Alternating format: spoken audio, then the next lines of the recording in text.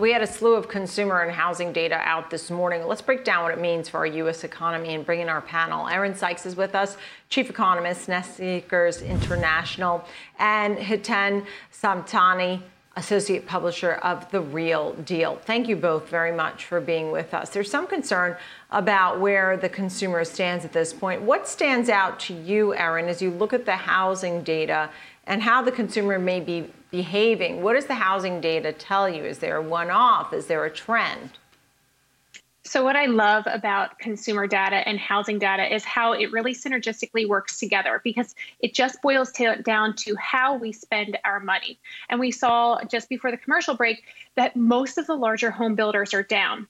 And I'm not concerned about this with housing right now, but I am more concerned about the consumer dynamic, because you have one leading indicator and one trailing indicator. I think general population has really started to notice their wallets getting thinner and they feel inflation. They haven't truly started to do anything about it yet, and I expect that to come in Q2 2022. That said, simultaneously, many are using inflation or using real estate to hedge inflation. So we're seeing a continued strength in the real estate markets, particularly the hot markets like Palm Beach and Miami and the Hamptons. And I don't expect prices to drop anytime soon. I do expect a little bit more inventory to trickle in.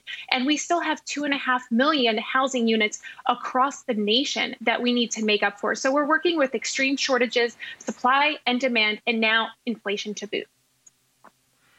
Okay. Hiten, what are the Real Deal readers expecting in your next issue as you're putting it together? What are some of the trends you're about to focus on?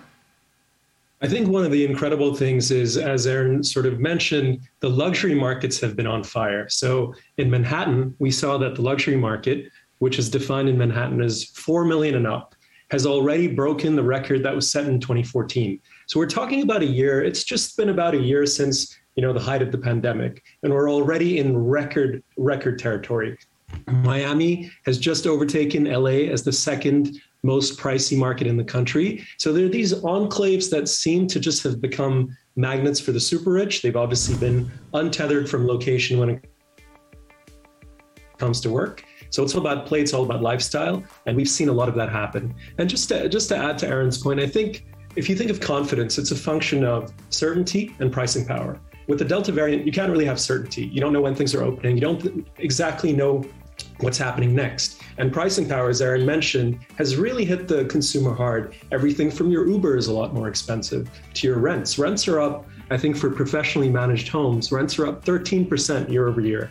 That's a significant hit. I think you make a good point, Hiten, as we're looking at rents on the rise too. And I think, Aaron, as we talk about this, one of the reasons why rents are on the rise is because I think, and you guys tell me, but I've heard it at least once, that some of the buyers were just priced out. They were priced out of houses that they wanted to buy. So then they turned to renting, and now renting is super expensive. Does the consumer stay strong enough, even with inflation? Aaron? I think we've got another 6 months of a strong consumer in terms of retail. I think we have a longer trajectory with a strong home buyer, and that is driven by that shortage that we mentioned earlier. So I totally agree with Hiten and the way that things are going in New York. New York is now the most expensive city to live, surpassing San Francisco. And then we also have that luxury market, which has been a nuance through this entire situation, where even though mortgage rates, people were getting 2.25%, 2.5%, 2.75% loans, but they were still choosing to pay in cash in the luxury markets because of the extreme bidding wars going on in many of the hotter markets. So some of those people financed on the back end and they will carry those mortgages on, but then there is not going to be this giant fallout from the end of the mortgage moratorium on that luxury market because of those cash purchases. We might see a little bit of a pullback and some opportunity in the entry level market. So it's something to keep your eye out for, but I don't see this collapsing anytime soon. Yeah. And Hiten, I think it's interesting as we talk about what we're seeing in the trends. I mean, There are some who are, as we talk about, not paying rent, not paying their mortgages because they can't, they're struggling. And then you have this luxury group, the 4 million and up, breaking records. I mean, there's such a disconnect. And how much of it is contingent upon the interest rate picture? So you have a lot of success, particularly in the higher end. If rates creep higher, when will the ultra luxury buyers and sellers care? For the ultra luxury buyers and sellers, I don't think rates is going to be the reason they don't purchase that penthouse in Manhattan or that ocean-facing house in Palm Beach. It does help. It might make them pull the trigger on a 60 million home as opposed to maybe a 45 million home, but they're still buying those $45 million homes. You know, we talk a lot about a tale of two cities. It's really a tale of two Americas. There's that one America that has figured out that it's all about lifestyle now, and we're going to buy these things because we've seen buyers who've come into Palm Beach 9 months ago, bought a patch of dirt. And in 9 months, they've made 60% on that dirt. And I'm talking millions of dollars in profit, right? So I don't necessarily think the interest rates are going to affect their residential purchases. Obviously, it does have a big impact in the commercial real estate market, which we can talk about. But I do want to challenge one more thing. Why don't you? I'm actually almost out of time, and I am interested in the commercial real estate market, particularly for people who invest in REITs. So give me a quick thought on that, Hiten.